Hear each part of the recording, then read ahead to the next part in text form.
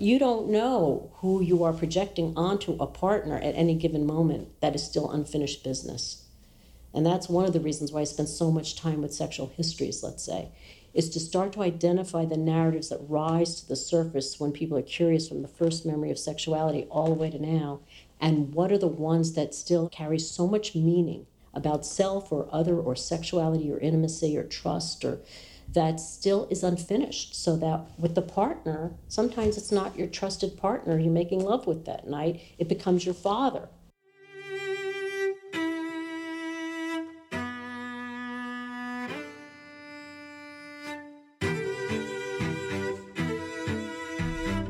Hello and welcome. I'm Shane Parrish, and this is The Knowledge Project, a podcast exploring the ideas, methods, and mental models that help you master the best of what other people have already figured out. As some of you have no doubt noticed recently, we've started exploring more diverse subjects. The Knowledge Project aims to explore pretty much everything from science and history to relationships and decision-making, all with the goal of helping you better understand yourself and the world around you so that you can live a more meaningful and conscious life. We truly want to master the best of what other people have already figured out, and that's not limited to one particular domain. To learn more and stay up to date on new episodes, go to fs.blog/podcast.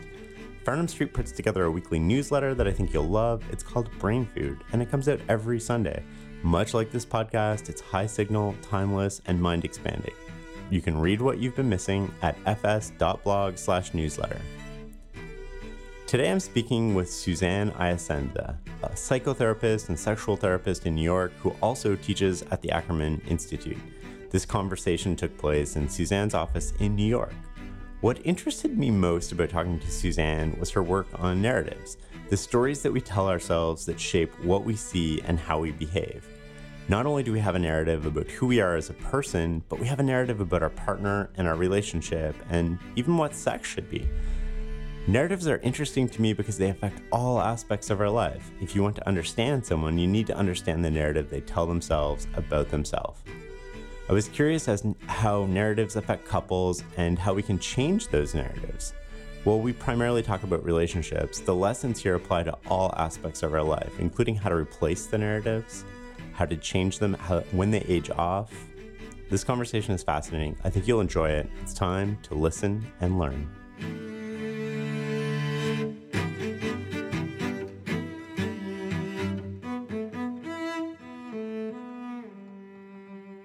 The Knowledge Project is sponsored by MetaLab. For a decade, MetaLab has helped some of the world's top companies and entrepreneurs build products that millions of people use every day.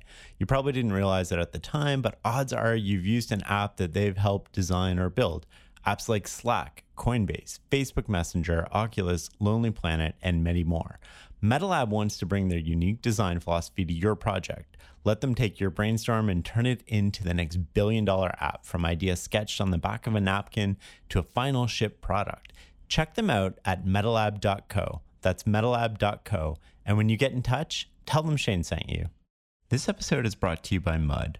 Mud is a masala chai-based coffee alternative that improves your focus. The 4 medicinal mushrooms that are in Mud give you all the benefits of coffee, but avoid the dreaded caffeine crash. If you have trouble sleeping at night or can't remember the last time you dreamt, try Mud as your new morning ritual instead of coffee. We drink this stuff every day at the office, and everyone who stops by raves about it. I mean, what's not to love? It tastes like chai and chocolate. If you want to give it a try, go to mudwater.com and enter the code FARNHAM at the checkout for $10 off. That's MUDWTR.com and enter the code FARNHAM. Suzanne, how would you explain what you do for a living? I say I'm a couple and sex therapist mostly, even though I do individual therapy. But the majority of my writing and my teaching and the majority of my clinical work is with couples now. What are the most common problems that couples come to you with?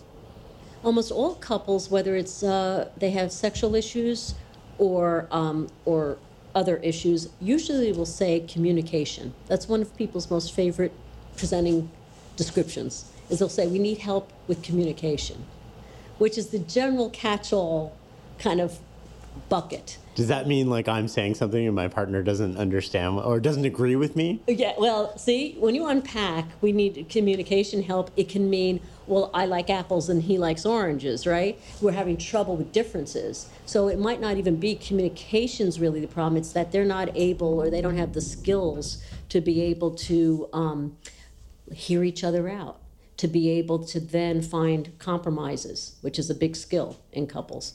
So it may not even be that they don't even know each other that well, that they're not communicating each other that, about themselves that well. It could be that they don't know how to manage differences, to find compromises, that they may even feel that their differences mean they should be breaking up, that they're not compatible, as opposed to how do you manage to deal with differences. It's a rare couple that everybody is exactly the same. In fact, that probably isn't that healthy if people were like carbon copies of each other. But that's the catch-all phrase, is it's rare a couple will come in and not have communication be part of it. Is the communication a skill, as in people are lacking this skill, or communication is just a general term for all the problems that people are having? It's more the latter, I think, at least initially. Once I help people begin to unpack that and understand what do you mean by communication. Because when people say, we need help with communication, I don't say, oh, yes, I understand what you mean. I often say, tell me what you mean by that. And I might even say, you tell me to one of the partners, you tell me what you mean. And, if you have a different definition of communication, that's fine too. Very early on, no matter what the presenting problem is, I'll usually want them to each tell me their definition of whatever that presenting problem is, and start to normalize and even encourage that there could be two different perspectives on it, so that people can begin to, if they're not that differentiated, it's called, that they can learn how to be more differentiated, which means really say what your truth is. Even if you're afraid it's bad news for your partner, let's create the safety here to get it out, because whatever way you're not saying truly what you need or what you don't want or whatever is creating probably why you're in my office in the first place. What are the reasons that people don't speak truth to their partner? I mean, I imagine some of the common ones would be, I don't feel safe doing that. I don't want to hurt them. Yep. I don't want to hurt them, or I feel personally so ashamed about whatever this secret is or this truth is that I don't think I can bear hearing myself say this out loud to my partner. So even if the partner really proves to be truly a loving, non-judgmental partner, that doesn't mean that the self is that understanding. So it could be more of a conflict within the self about why someone can't put words to it. That's why with couples often, whether they're, especially if they present with sexual issues, but even if not, sometimes I will do some individual sessions for history, or just for them to tell me a little bit more about a particular problem, because sometimes they really need to feel less concern about an audience, and the partner and I could be a little too much to share some truths. And if they can get it out with me with a safer kind of conversation that I can offer, that I'm not going to be reactive to what they have to say like a partner could, that then I could help them bring it into the couple sessions. I imagine it's a really good sign if you care about somebody enough that you don't want to hurt them. How do you work through somebody whose primary motive is, I don't want to hurt my partner? And how is that different from somebody who's, I don't want to reveal the truth to myself? Mm-hmm. Yeah, because I think it is basically, is it like once I say it, it's true, and then if I don't say it, it's not true? Yeah, partially. I mean, when you think about, let's say, a person, well, here's a more dramatic one. Well, let's say you have the homosexual man, the gay man who got married heterosexually, to try, either because he couldn't bear it, or he never came out, or he's hoping it will go away. And now it's 20 years later, and either they have no sex life because he really just can't do it, or he's having outside sexual activity with men that he's lying about or keeping secret and feeling terrible about it. I mean, there could be so many different variations. And how is he going to bring that into a long-term relationship with a wife that, as a person, he truly loves and admires and is the mother of his children, and he might have all these other things about his life that is so meaningful and he doesn't want to lose? Imagine that. That's a pretty rough one, kind of truth to bring out. And for many of those partners with those kinds of secrets, that's devastating. For many of the partners, they're like, how could I even have not known this? And what does it mean? This isn't something I can even make better. Like, let's say the big secret was an affair. If he was having an affair with another woman, let's say, at least I mean, the wife still could be devastated, but she could think, well, maybe I'm going to fight for him if I'm not going to like reject him and throw him out. But like something like someone whose sexual orientation is different than the partner they've been married to, that's a big one. That's one of those really painful. Because it makes you question the foundation of the person that you're with. Like, do I actually know this person? That's right. And even question my own reality. Like some partners will say, how could I not have seen that? There must have been clues. What, am I in denial? So it can make a person question their own reality, their own truth. Retrospectively, are there clues? Sometimes there are, and sometimes there aren't. That's true with affairs, or let's say sexual orientation secrets, or kink secrets. There's so many different secrets people can hold. Why do you think we're not more honest about that within? Well, some of the secrets, unfortunately, that's why I think it's important to have some individual sessions with partners, is some people are under the impression that the secret's going to be so devastating. And some of them could possibly be, let's say, if it's finally a gay man who maybe has to leave his wife to be happy. But that's a little more extreme. But let's say it might be a sexual difference that really could be negotiated. Or sometimes it's a sexual difference that a partner may assume that their partner can't handle, and they never gave the partner a chance because they kept it as a shameful secret for so long. Like with some kink things, or there could be all sorts of different, let's say, sexual preferences people could have. They have so much self-judgment about it, or they were shamed about it with other partners prior to this partner, that they don't even take the chance to share it. And that's my job, is to say, can I help you maybe bring this into the couple's work or the sex therapy work in a way that might actually not be as disparate, or, an outcome as you think it would be.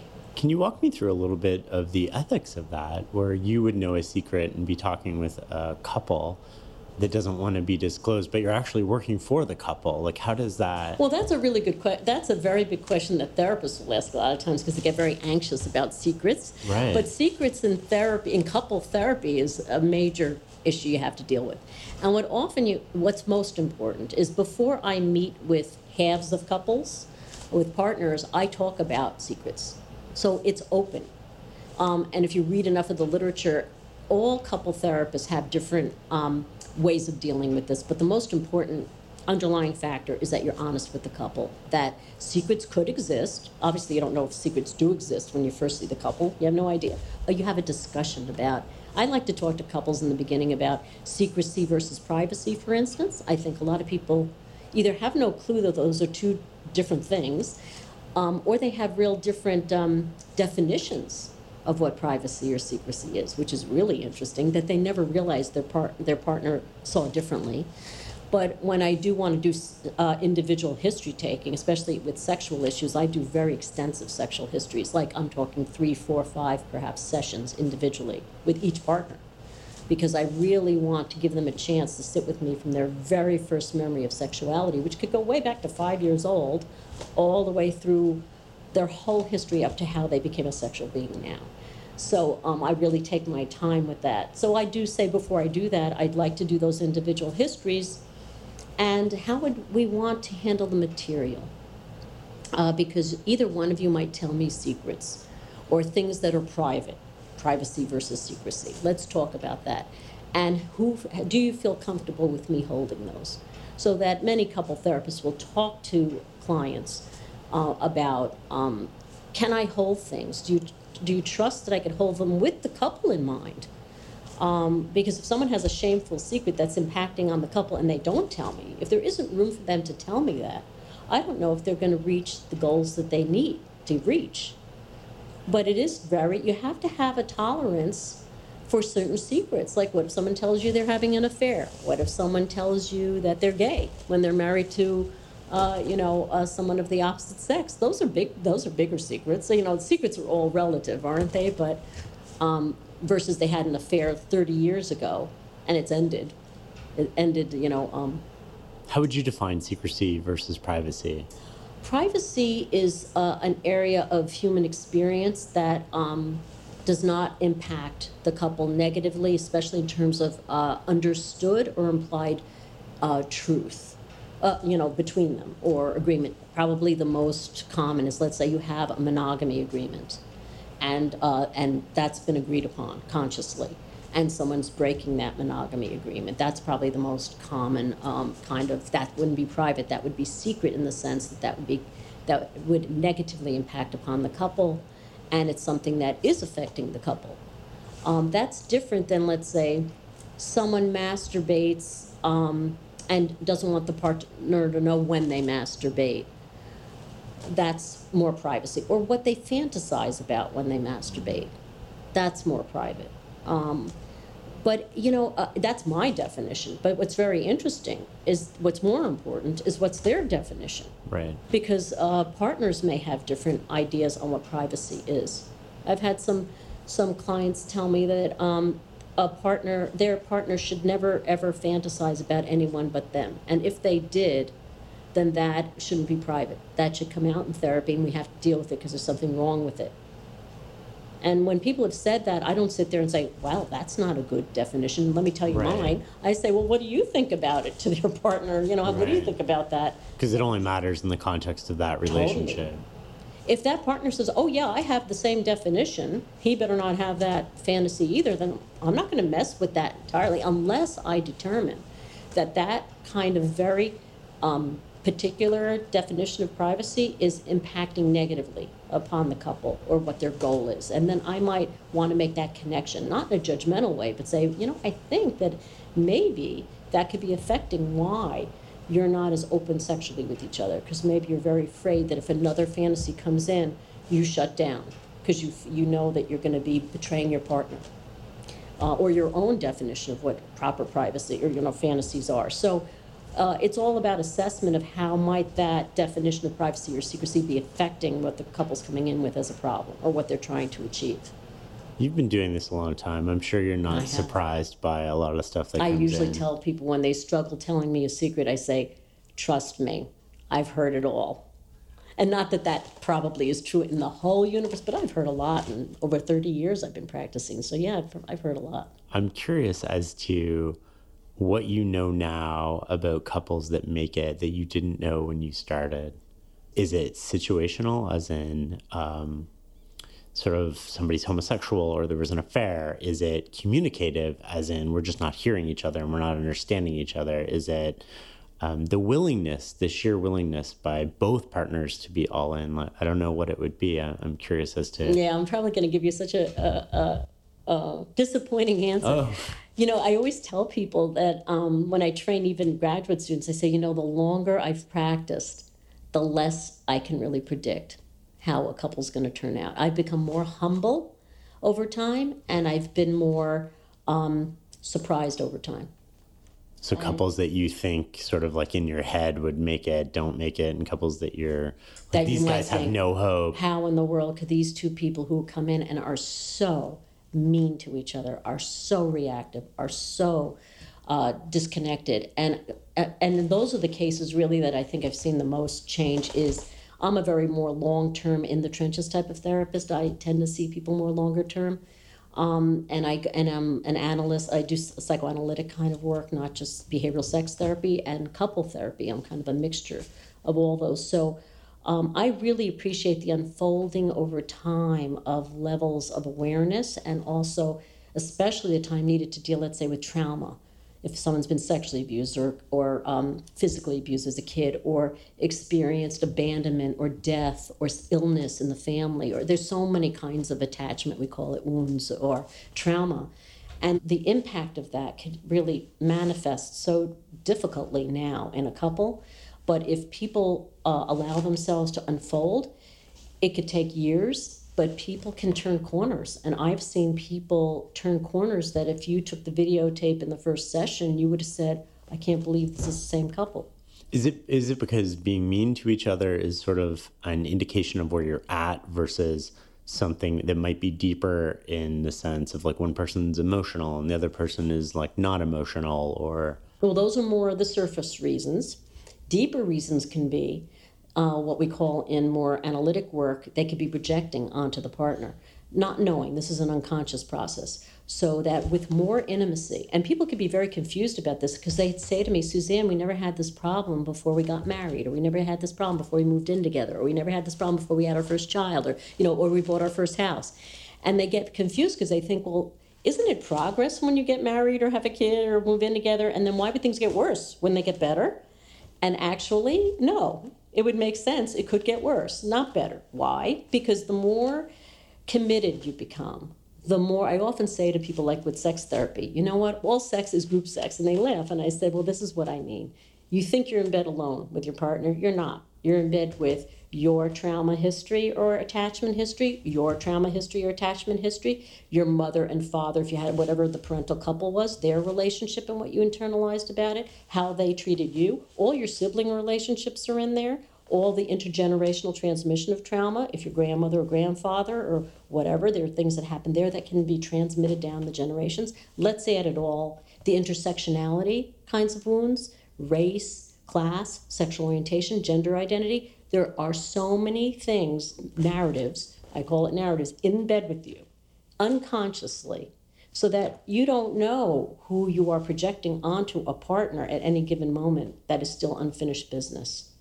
And that's one of the reasons why I spend so much time with sexual histories, let's say, is to start to identify the narratives that rise to the surface when people are curious from the first memory of sexuality all the way to now, and what are the ones that still carry so much meaning about self or other or sexuality or intimacy or trust, or that still is unfinished, so that with the partner, sometimes it's not your trusted partner you're making love with that night, it becomes your father, who is a rageaholic or an alcoholic, and you could shift into that space and not even know it, and before you know it, you're losing an erection, or intercourse becomes painful, or you can't have an orgasm that you normally do, or you just get turned off, or whatever, or you go numb, right?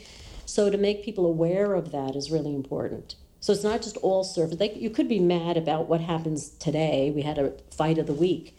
But those deeper narratives and the meaning that they carry is really a bigger picture to get aware of, to become aware of, and to be able to shift and change or challenge or heal whatever wounds are behind those narratives. Talk to me a little bit about narratives. It sounds, in the couples context, maybe leaving sex aside for now, we'll sort of get to that. But I would imagine that there's a narrative the couple has that's external, sort of like the show that they put on to other people. There's like the performativity of the couple? Performative right. Nature of it. I have a theory that the happier a couple looks on social media, the less happy they are, but I don't know. That might not be a bad, hypothesis. The more they go out of their way to demonstrate how happy they are, basically. That's right. But then there's the narrative that each partner in that relationship has about not only themselves, but their partner, Absolutely. And then the relationship as a separate entity. Yep. Talk to me about, can you expand on that? Or? Yeah, there are all these levels of narratives, and if anyone wants to read about it, or there are many theorists about narrative therapy. It's been around for a long time, but one of the favorite people that I draw a lot of my work from, or my writing, my presenting, is Michael White's work. I don't know if you know him, but Michael White was, unfortunately he's passed away, was a family therapist from Australia, and he developed, first with Michael Epstein, and then he did a lot on his own, of a narrative therapy and family therapy. And he talked more about how our narratives can be generated from more political or social, outside of ourselves, what society tells us that we internalize, and then can make us feel broken or dysfunctional or less than. But when you think about it, the family is a community too. The family can impart narratives onto a child, right? Or even a relationship can impart narratives onto a couple or partners in the relationship. Like, I'm very curious how people, the minute I meet them and I say, why are you here? They're going to begin to tell me their narrative, right? They're going to tell me a story. They're going to say, we're a sexless couple, or we can't communicate, or we're not compatible, or whatever, right? So, and then that's a story. But then I want them to unpack that narrative. Or we can't, we're a no-sex couple is a very major one, right? Or we're a low-desire couple. Okay, walk me through how you would unpack that. Yeah, well, when it comes to desire is a really wonderful narrative. That is all narrative, desire. Because desire only exists since the 1970s. Prior to 1970, there was no narrative for desire in sexuality, because prior to the 70s, we had Masters and Johnson's model of what makes everybody sexually healthy, what sexual health looks like. And in Masters and Johnson's model, desire wasn't part of it. What was their model? Their model just started with, they didn't even use the word arousal. They looked at the body, not really psychology as much. And then there would be a plateau and then an orgasm. It was an orgasm-based model. So orgasm was in their model. And excitement was in their model, which they meant physical excitement, not subjective arousal, which is a different thing. But anyway, so it was a very kind of body-based. The body gets excited, penises get hard, vulvas get wet, whatever, and then you have an orgasm. And everybody should follow that one model.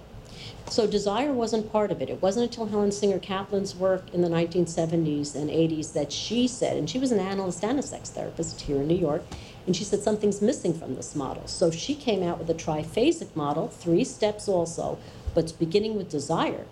So think about it. Prior to that model, and then that model was integrated into the DSM, or diagnostic manual, so all doctors and therapists were saying, okay, this is now what healthy sexuality is. This is the narrative of healthy sexuality. Now you have desire disorders. Because prior to having the component of desire, how could you have the story that I have a dysfunction? It didn't exist.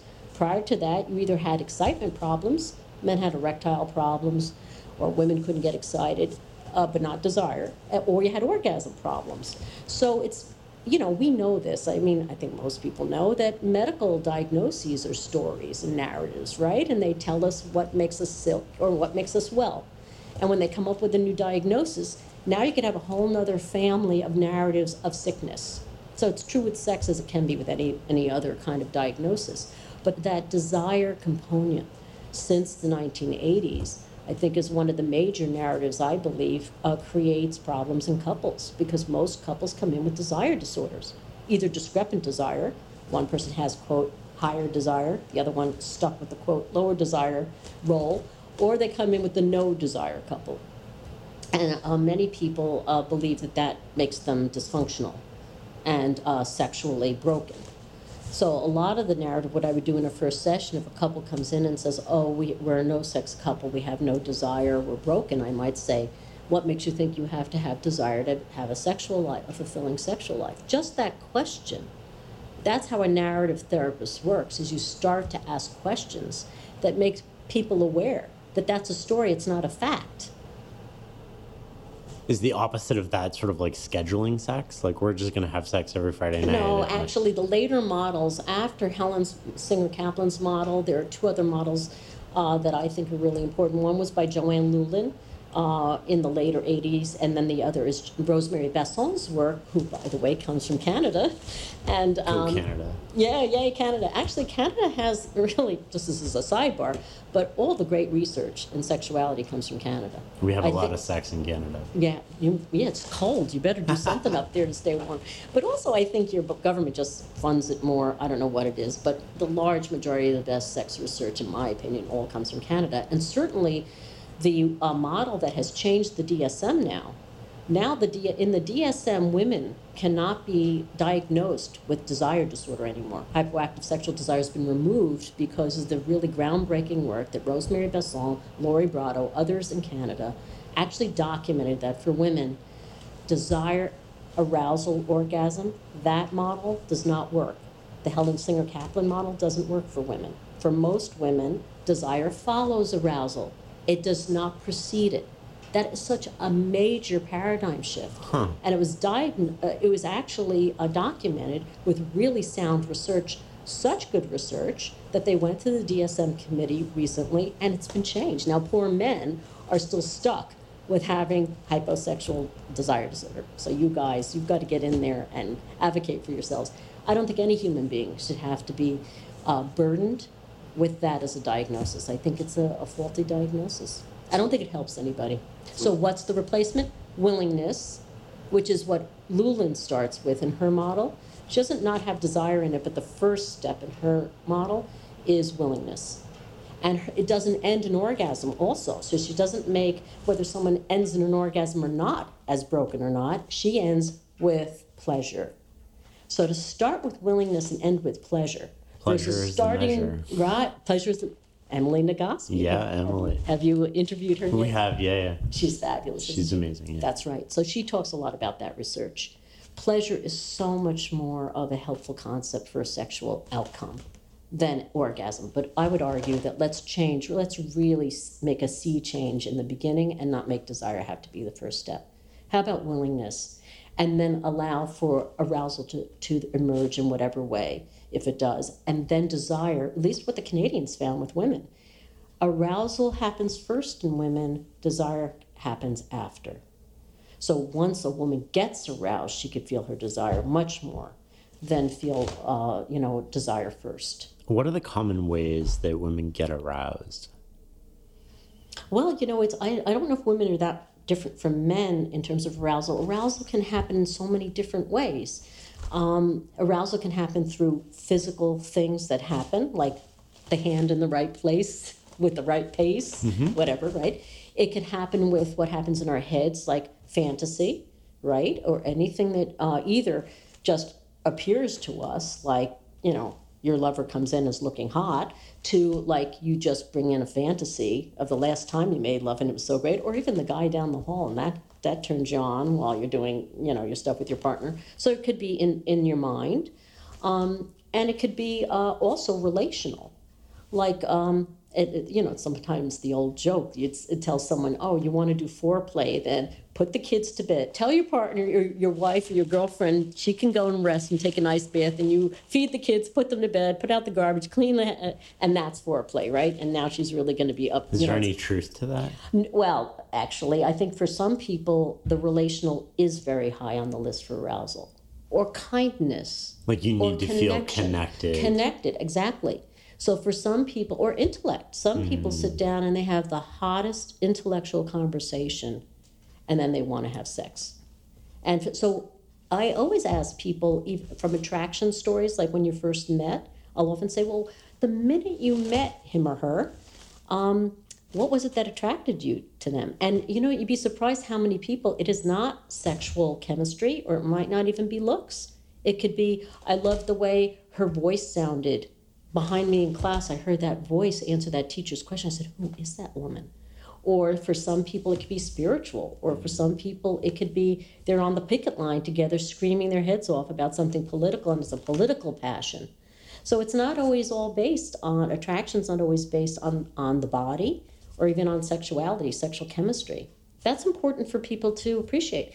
And I think arousal works the same way. For some people, it could be very verbal. Like I had a really good talk and then I could feel turned on to that person. And for other people, it could be almost strictly physical. They either look good or they don't. And that could be harder because over time in long-term couples, people age, right? Sometimes people gain weight. That was my next question. Like, how does arousal change during the course of a relationship? I mean, when you're 19 and 20, does it look, I'm assuming it looks a little bit different than when you're 70. It can, but I usually find, there are generalizations you can say that as people age, does arousal become more, does it diminish over time? But for some people, it depends on the individuals. For some people, in a long-term relationship, they might even be more aroused by their partner I work with some people in their 80s. It's so great to work with the 80-year-olds. Because for some people, they fall in love with their partners more as they get older.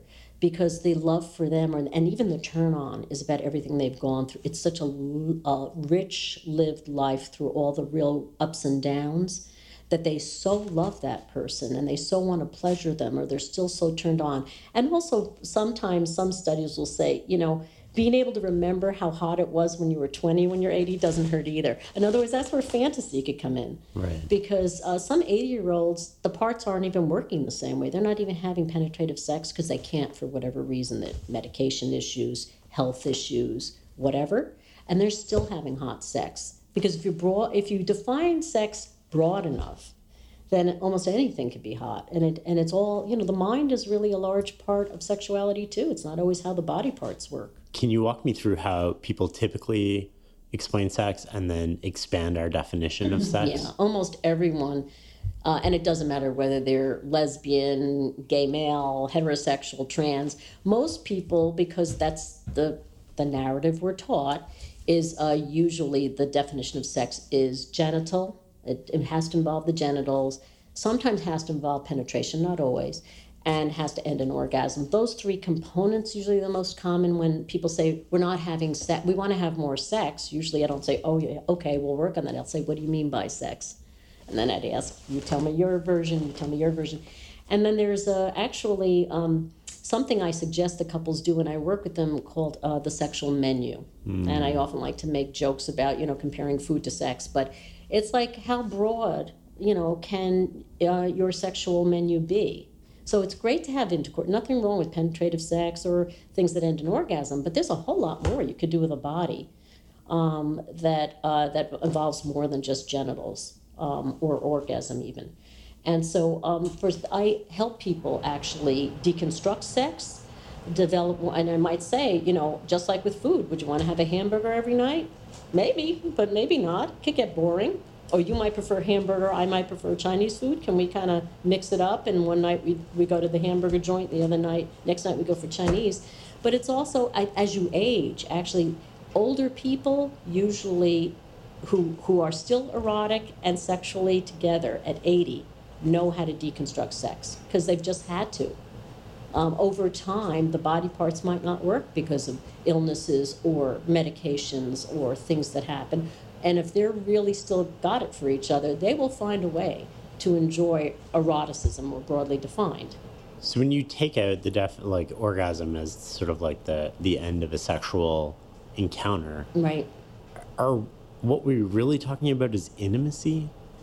It's just a physical intimacy? It could be intimacy, it could be connection. Rosemary Basson, the Canadian woman whose work is so really paradigm shifting,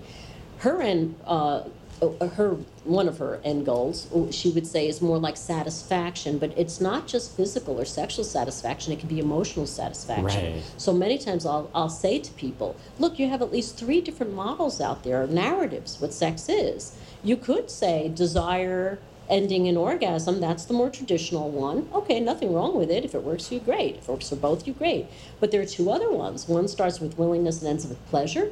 And another one starts with like a willingness, Basson would say, but ends in satisfaction, which could mean like connection, like emotional connection. So some partners could say, I had a great time with sex Saturday night, and I'd say, good, tell me about it. They didn't get aroused. They didn't have an orgasm. They touched, they did a lot of touching, kissing, hugging. Maybe their partner got aroused. Maybe their partner came.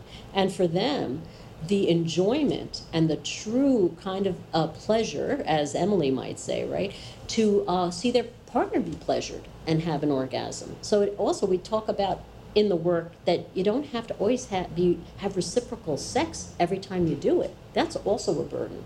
Many couples don't have sex because one of the partners may not want to, let's say, be up for an orgasm or even be able to experience arousal that easily.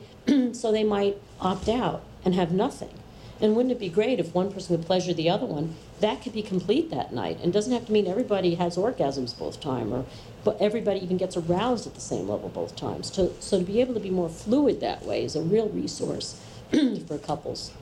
In the couples that you work with, is desire or initiation, better word for this, is initiation usually done by a gender over another gender? Is there a biological reason for that? Is it a cultural reason? Is it because it strikes me, and I don't know, right? Because I don't counsel people, right? But it strikes me as that the males would initiate more than the females. Mm-hmm. And then what happens in the gay male couple? Which male? I have no idea. Right. Yeah, Right. Well, When you help have me. 2 males, right? Yeah. Yeah, I think it really is. Probably most sex therapists would say it's more socially constructed than biologically determined, even though, yes, cisgendered men have more testosterone in their systems than cisgendered women, let's say. There's a hormonal difference, which can contribute to levels of desire, because testosterone is sort of the desire hormone. And if you have more of that, maybe you might initiate more, because you could feel more, quote, horny. But who really initiates or enjoys it because some people really like both. They like to initiate, and they like someone to initiate and be more receptive, right? So some people like both, just like people could like to be a top or a bottom, it's called, right? Take more power, be more aggressive, let's say, or be more receptive or surrendering. Same with initiation. Some people like both roles and would like to share it with a partner. Other people really like being the initiator. They just really enjoy it. And others might really like being the one who is pursued. It can break down by gender, because certainly our gender scripts talk about narratives are very much, right? The man pursues the woman. It's a very old one. The caveman hits her over the head, drags her into the cave. Although a lot of younger folks I'd work with and people who are more gender fluid, non-binary, say those are old scripts. And feminists have said that, and the feminist movement was like they wanted more sexual agency. They want to be able to call their shots. And if they're with men, they'd like their men to be able to submit or surrender and to be able to play with power in a way, and for them to feel it. Some women love strapping it on and doing their men anally if they would let them. There could be all these different kinds of ways to play with power, and I think initiation there's power in both positions, though. I don't think just the person who initiates really has more power. Some people might argue it's actually the person who's seducing the other or plays the other part that has power.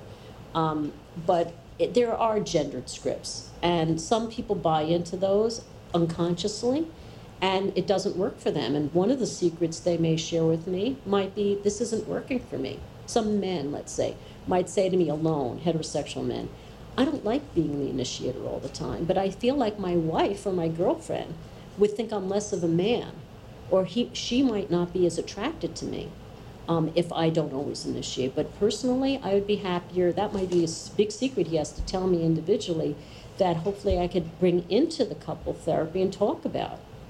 And then maybe that woman actually wouldn't mind sharing it too, but she felt he's not. There's so many secrets that couples could be burdened with, and they don't share it with each other. They could be under false kind of assumptions that the partner really needs to maintain a certain type of gender script that actually they can be more fluid about. One of the gender scripts I've heard about, and you can correct me if I'm wrong, is that men often don't like to talk about their feelings with their partner. Why is that? Well, is it true? Well, and then yeah, why is it? I think it really is variable. I think that is another one of those gender scripts that, all stereotypes usually have a little bit of truth in them. Men certainly aren't raised, I don't think, even now, unfortunately, I don't think men are raised to feel like you can really be a man and be masculine and manly and be sensitive and vulnerable and share your feelings. And some women put that burden on men. It's not always men putting that burden on men, like the men have to go and they have to be at the bar and, say how many people did they have sex with this week. Some men have to do that to each other. They one-up each other. But some women actually make it hard for men to be more vulnerable. So I do think there's some gender scripts or assumptions that women are emotional messes and, can't contain themselves and aren't tough, right? I'm old enough to remember the feminist movement making a big change in that department that freed women to be able to be more assertive and be able to, women can lead, be a CEO of a company, and we don't have to worry that she can't handle it. She can be a mother and be a leader. But we see even more contemporary society, we still are burdened with, we haven't had a female president in this country yet, really? And I think partly that is gender scripting about women and being able to be leaders, and how many men can really express their vulnerabilities. I think there's still some men that feel like they would be harmed by being that sensitive. So it does play out. But I think that people have pushed against it. I think the feminist movement has helped. I think the trans movement's really helped, because that's sort of throwing gender up in the air and saying, what's gender anyway? Isn't that socially constructed in many ways? I was just thinking about asking you that. What is gender, if it's not biological? Well, scientifically we would say I don't know if we'd use the term gender technically. Some people use the word sex for what one is, or whatever secondary sexual or genetic makeups we are. I don't know if you know Anne Fausto Sterling's work from Brown University. She's retired now, but she made an argument that there's more than two genders genetically, scientifically. And if you look in the animal kingdom, some animals actually shift gender, some fish, etc. So what is gender? Gender, though, as opposed to sex, anatomical, or what you're born with, or what some trans activists would say is what we're assigned at birth, is that gender is socially constructed. And so that part of the argument is, what do we assume to have to be once we're born? That's one of the first identifiers. Boy or girl, it's a boy, it's a girl, right? It's a very central organizing variable, gender, in our culture, but it's being deconstructed. And then we treat people differently based on the gender, right? That's right. Parents begin to treat the kids differently right away, and kids, it's fascinating just to watch children, even in the most gender open places, they get gender very early on. Like some boys would say they'd never wear a pink shirt. It's like, what's wrong with pink? But isn't that funny? Because I think it was like up until 1920, I mean, pink used to be for boys. And then Absolutely. It switched somehow. I don't right. quite know how it switched. Yeah, the blue and the pink, beyond blue and pink. And Jean Malpass, one of my good friends, actually, who leads the gender project at Ackerman Family Institute, talks a lot about beyond the blue and the pink, because there's so many people who, if given the opportunity to be open-minded and to know that there's nothing wrong with it, would live much more on the continuum as it relates to gender, whether it's gender expression or whether it's, truly how they would identify if they had a choice. And more people are. I think the changes with the trans movement is educating people that there are more than two ways to experience gender. I want to come back to narratives a little bit because we hit on a couple of things, one of which was narratives age off, as in they get replaced. Maybe the male initiating sex is aging off because you're saying younger couples don't necessarily experience that in the same way. Right. An older person might have a harder time changing that narrative, so that might age off. Right. But a lot of the people that come to see you for couples therapy have a narrative about the relationship they need to change. Is it a matter of changing perspective? Is it a matter of replacing the narrative? Like, how do you think about that? It depends on the narrative. Some narratives, when I think about transforming narratives, for some people it means dropping one. Many times it could mean replacing one. Like even with the idea of, let's say, without sexual desire, we're a broken couple. The narratives, we're a broken couple, one or both of us don't feel desire, so we can't have sex. Well, if they begin to be even educated that there are these other models way beyond these older models that don't include desire as a starting point for sex, that narrative can begin to be dropped and replaced. So there's some couples who leave therapy with me that even can joke about it. They could say, well, what narrative are we going to do this week, honey? Are we doing Masters and Johnson? Are we doing Helen Singer Kaplan? Are we doing Joanne Lewin? Are we doing Rosemary Besson? And they can joke about it and be fluid about it. Just do each one once a week. That's right. Good, Maybe right? We'll have sex 4 times a month, each by each model, But truly, to give people alternative narratives that actually can depathologize them, I think is a gift to narrative and a narrative approach. Is it in couples therapy outside of sex, maybe coming back to that a little bit, is it a matter of saying you're seeing this through one lens, here's a better lens, and people instantly recognize that? It depends, because some of the things, like let's say we have a communication problem as a couple, and then I say, tell me what you mean by communication problem and give me each of your versions, because they could be different. And let's say they say, well, what really they mean by communication problem is you like Chinese food and I like hamburgers, so see, we're not compatible, we shouldn't be together. So sometimes what they mean is we have a communication problem because he's too different from me and we just can't make it work. And then, because differences are bad and differences mean we're not compatible. So let's say an alternative narrative is actually differences are to be expected, they're not bad, and actually even differences could be complementary. They don't have to be not compatible. You start to unpack how they feel certain differences mean that we shouldn't be together, and that perhaps it means that we need to normalize differences and maybe learn some skills and how you manage differences, right? And they might then change the narrative that we're not compatible. We don't have to break up, or we shouldn't have gotten, together in the first place. So, and sometimes that will happen fairly rapidly, almost like a cognitive process, because part of offering alternative narratives is a cognitive process. But then other times people are very wedded to certain narratives that goes way back. And it can be grounded into family dynamics. It could be grounded into kind of more racial or gender or class or, sexual orientation narratives. So often I will find that as I begin to do narrative therapy very early on, by starting to deconstruct how they're saying a problem exists and the stories and so forth, some things will shift fairly rapidly, but some will be quite resistant. And those are the ones that then are usually more deep-seated and might have trauma connected to it, might have other kinds of relational experiences or wounds from childhood that they're not even conscious are connected to that narrative or that belief. So that's where you start to unpack the deeper. Or the narrative is constructed in a way that, like, we're not compatible, we shouldn't be together, but the real issue is, like, I don't want to be with you, I just don't want to tell you that. That's right. Or I don't want to be with you, but I'm more afraid of being alone than being with someone I'm unhappy with.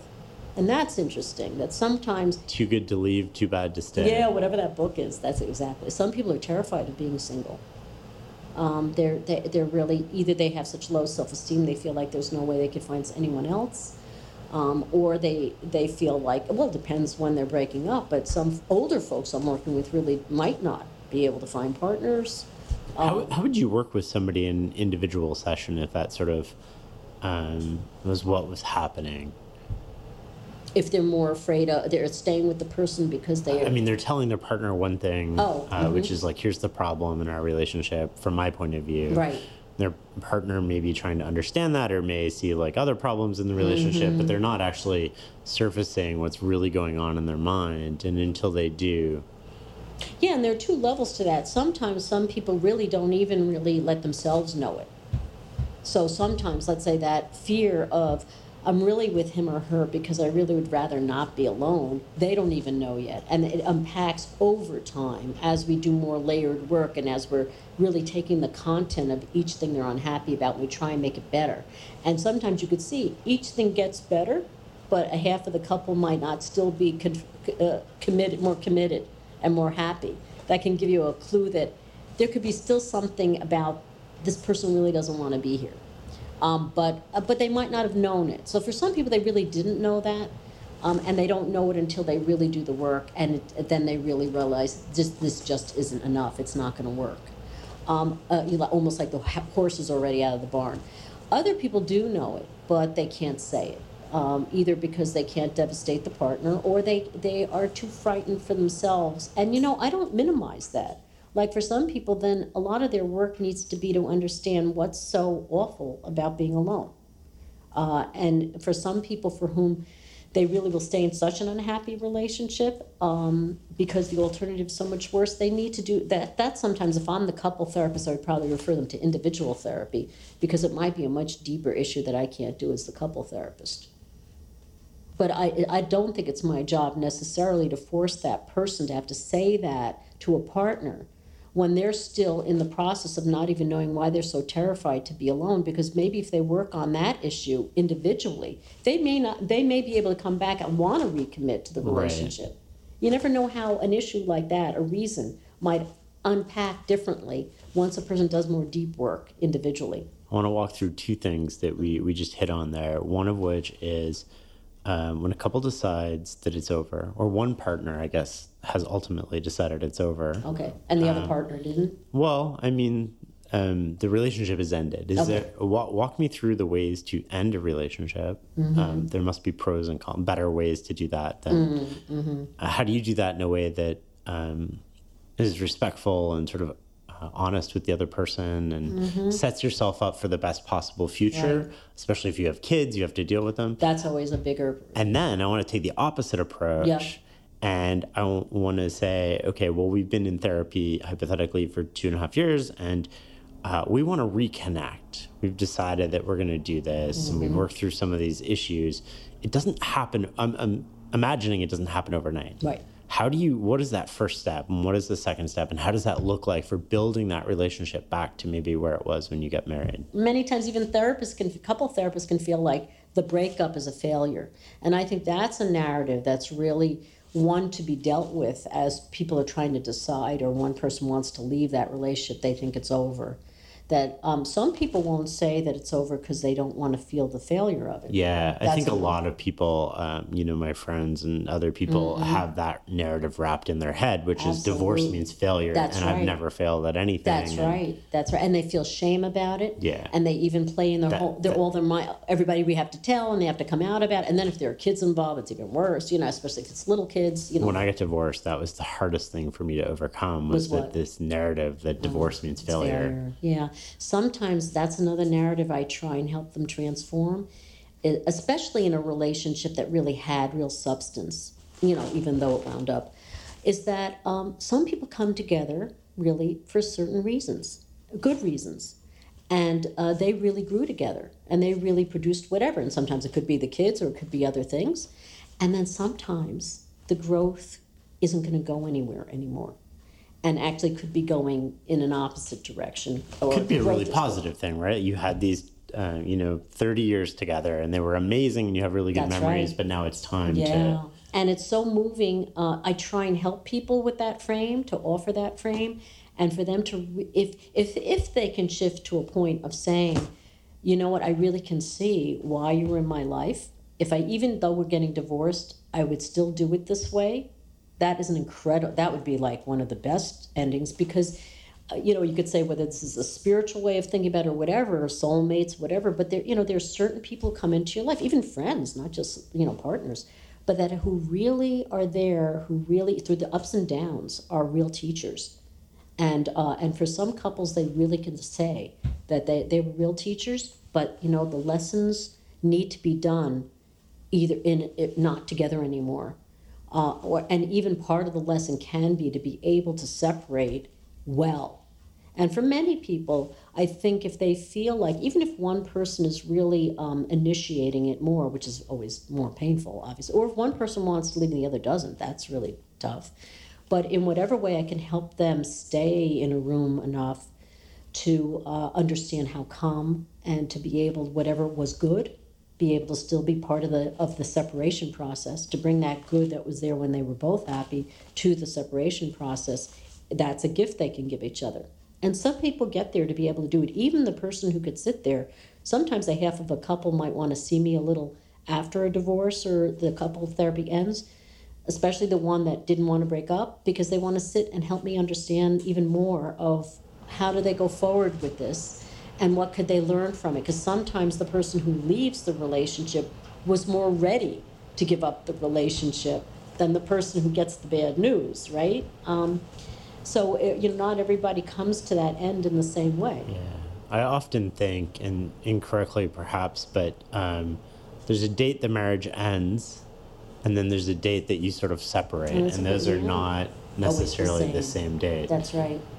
And even there's some people that are now moving on, and they're still connected. All these years later, they become, sometimes in the gay community, they'll say that they never do break up. I mean, they break up, but then they're at the Thanksgiving table. Right. And sometimes I think that's true, especially with older gay folks for whom coming out meant they lost their family's origin. They were either cut off or whatever, so they created friendship family. So that if a partner is that important to you and then you break up, some people aren't going to give up the friendship just because they're now not partners anymore. And more, some heterosexual couples are that way too. They just, as they're breaking up, because they really have to, like, sex can be a breaking point. Like, if you wind up with one partner who still is quite sexual, just sexuality is important to them, with truly a partner who says, I could care less if I ever have sex again in my life, and there's nothing wrong with that too. Or they could be asexual, by the way. Asexuality doesn't get enough, attention in our society, because I think some people don't even know they're asexual. And they get labeled sexually dysfunctional because they don't, sex isn't a major variable for them, for attraction. They still want to be partnered, but just sex isn't it. But anyway, you have the highly sexual person with the person who really, it's a very low valence, so they could care less. And the highly sexual person says, I love this person, but I don't know if I want to live the rest of my life non-sexual. Now, maybe they can go into other alternatives, like can you have an open relationship? Can you, consensual non-monogamy, polyamory, what's possible. Does that work in your experience, open relationships? I'm sure you've seen that a lot. Yeah, I do. I see it more and more now, actually, than I used to. Is that healthy? Does it cause anxiety? Is there security and safety issues? Like, how do you... Well, what I often tell people is this isn't a moral question. It's like it's a high maintenance activity if you're going to do it well. Because imagine, even like the way I think of it, right? If all sex is group sex just with two people, now throw in a girlfriend or a boyfriend, or throw in whatever, someone is going to be, you have your boyfriend and your husband at the Thanksgiving table. Now you've got 3 sets of, histories to cope with, or 4 or 5. So certainly I think it's more complicated. There are more moving parts. I think it does at least consciously make people have to deal with jealousy much more upfront. They have to deal with envy more upfront, competition. These are tough feelings to have in general. But that I don't think that either form of relationship is inherently more or less healthy. I do think some therapists believe that. They believe that people who are in open relationships or polyamorous arrangements are less mature. I've heard some colleagues say, oh, that person just wants to have their cake and eat it too. Why can't they just live with the changes, what you have to give up to be monogamous? And I don't see it that way. I see it as actually more challenging, I think, to have an open relationship for all those reasons. How are you going to navigate that material? If you're going to do it with integrity, and you need both partners, obviously, in on that. And well, what's really challenging sometimes is that in some couples, one person really wants, let's say, polyamory, but the other person doesn't. Well, that could be tricky. If both people want the same thing, sometimes that could be a little easier. But one person may want the outside recreational sex or boyfriend or girlfriend in addition to the spouse, and the other doesn't. That could be tricky. I mean, it's not doable, but it takes a lot of consciousness, integrity, honesty, trust. And some people can pull that off. Some primary couples will say, this open relationship made me even more committed to my partner, even more trusting of my partner, even stronger. So it's not always an exit ramp. Some people are afraid it's an exit ramp. But I do a lot of assessment. If a couple comes to me saying they want an open relationship, I do so much assessment that by the time they're finished with it, they might say, who knows if we're even, But, I'll do histories, all those sexual histories before I do it, and the family histories. I mean, I want them to be conscious if they're going to make the choice, right? I don't want to lose the thread. I want to come back to sort of, is there anything else that stands out in terms of separating in the best possible ways that strike you as good practices, and then reconnecting?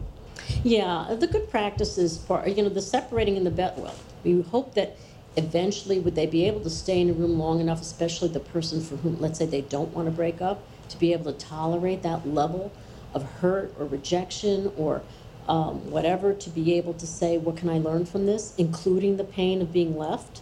That's pretty amazing. Some people can do that. I always think that everything in life is a learning experience. Even our most terrible experiences are our best learning experiences.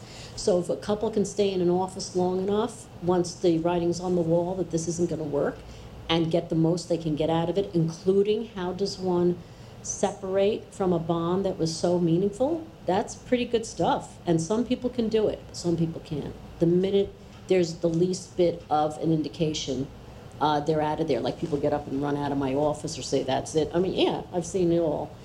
Some people can't tolerate it. And, I don't cast judgment about that. It's just that, people have different levels of capacity. It's like their narrative is shattering right in front of your eyes. That's terrible. Yeah, whether it's the failure narrative or whether it's the rejection narrative or whether it's the guilt narrative. Sometimes the person who is breaking up, they can't tolerate staying in the room because they feel too guilty about it. Yeah. But I try and create the biggest container I can. And sometimes I might even say, hey, I know this might feel too much now, but how about maybe you each meet with me individually next week, right? Why don't we have 2 individual sessions and come back then the next week, and maybe you can come back in the office as a couple and talk more about how to break up. So I try and figure out different ways to still make a big enough container for people to learn as much as they can and make for the best breakup. If kids are involved, then it's even more so really important if they're little kids, because it's how you're going to help the kids not feel guilty, not feel like it's their fault. In a way, though, couldn't that be positive? Because then you turn your attention onto the kids, like what's best for the kids, and like it refocuses a lot of some that. people can. In fact, that having a kid in the picture really can give them the strength to stay there and really tough out the really difficult conversation. All right, that's a lot of doom and gloom. Let's go to like reconnecting. Yeah, now we're reconnecting. Yay. Yeah, well, still, whatever the crisis was, if there was a crisis that brought them to the brink of thinking they were going to break up, let's say an affair could be a typical one, but anything else, and then to slowly say what needs to be repaired. And often I will tell couples, I give this notion of, from analytic work, there's rupture and repair in almost any authentic relationship. Like, it's really important to develop your tolerance for disappointment, both to be disappointed by your partner and to disappoint your partner. So many people have such a hard time allowing disappointment to be part of a really healthy, authentic relationship. So when I talk about authenticity, I say if you're really authentic, you're going to hurt each other, not even intentionally, but unintentionally, even if it's because of your own wounds or your own unconscious conflicts you haven't dealt with. And it's about what you do after you hurt that person. Exactly. That matters. I always tell people the real strength is how do you recover from something, not the fact that you already had the fight or the rupture, but how do you recover? How fast you recover, how well, what are your skills to recover? What are the common recovery skills, if you will? Listening that helps. A lot of people can't listen very well, I notice, in general, in society, but in couples.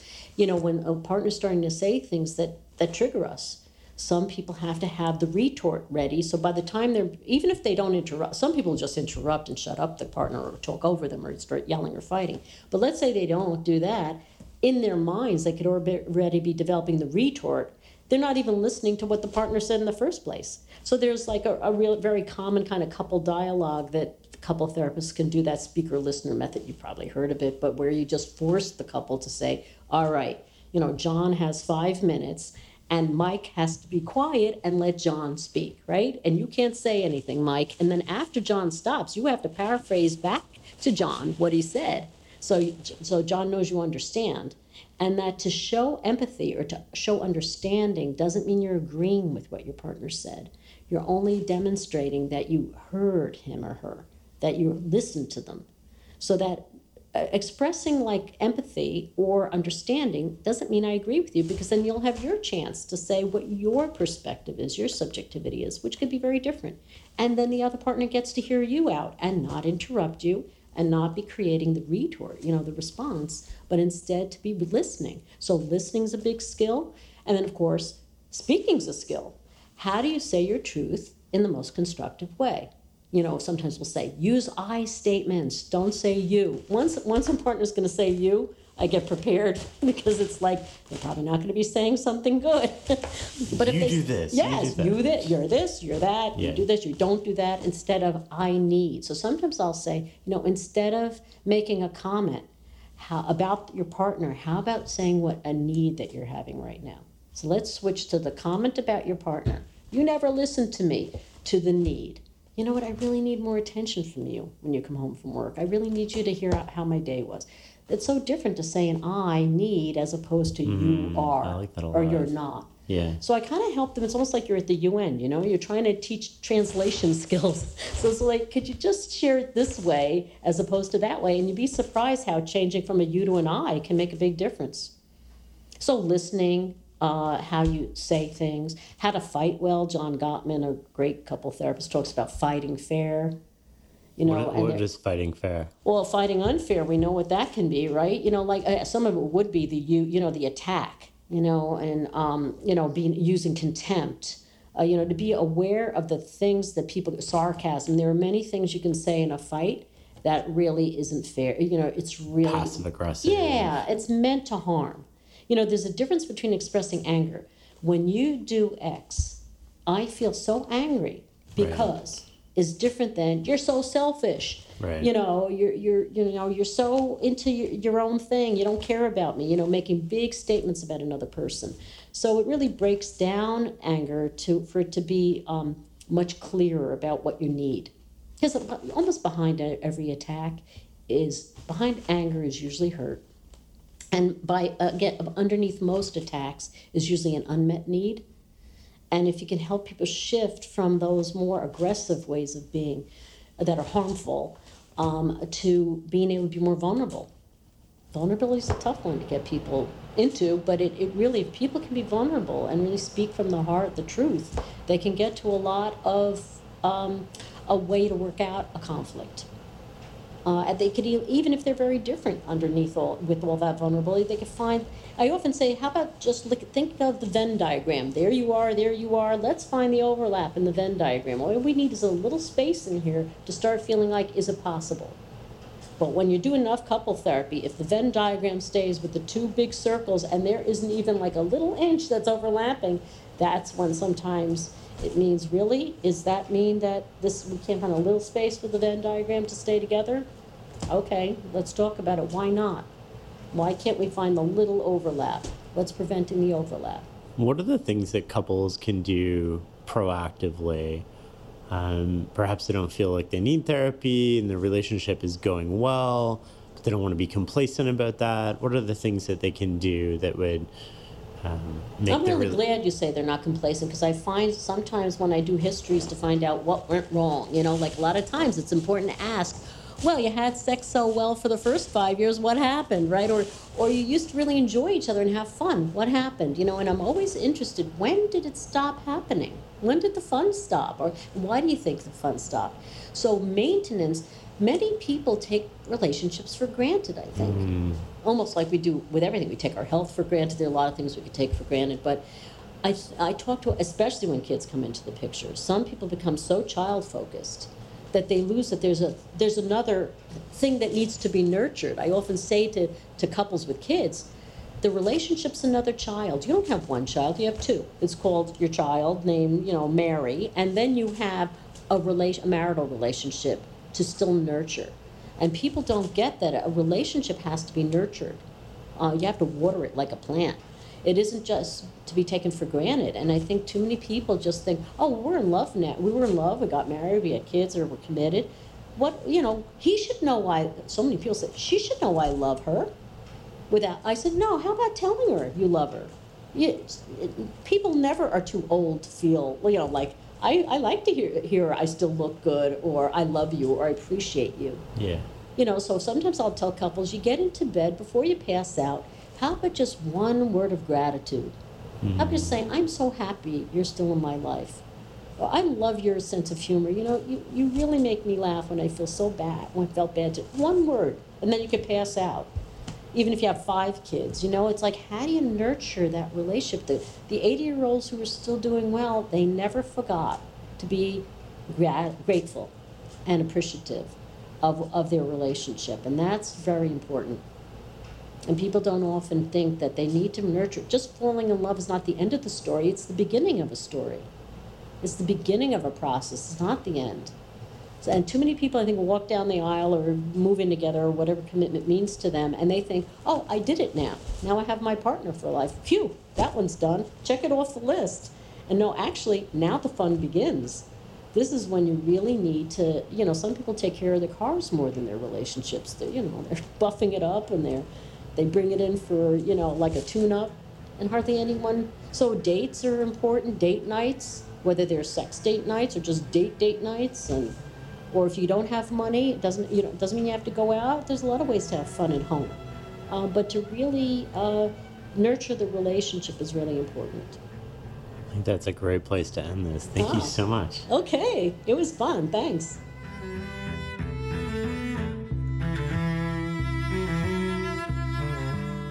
You can find show notes on this episode as well as every other episode at fs.blog/podcast. If you find this episode valuable, share it on social media and leave a review. To support the podcast, go to fs.blog/membership and join our learning community. You'll get hand-edited transcripts of all the podcasts and so much more. Thank you for listening.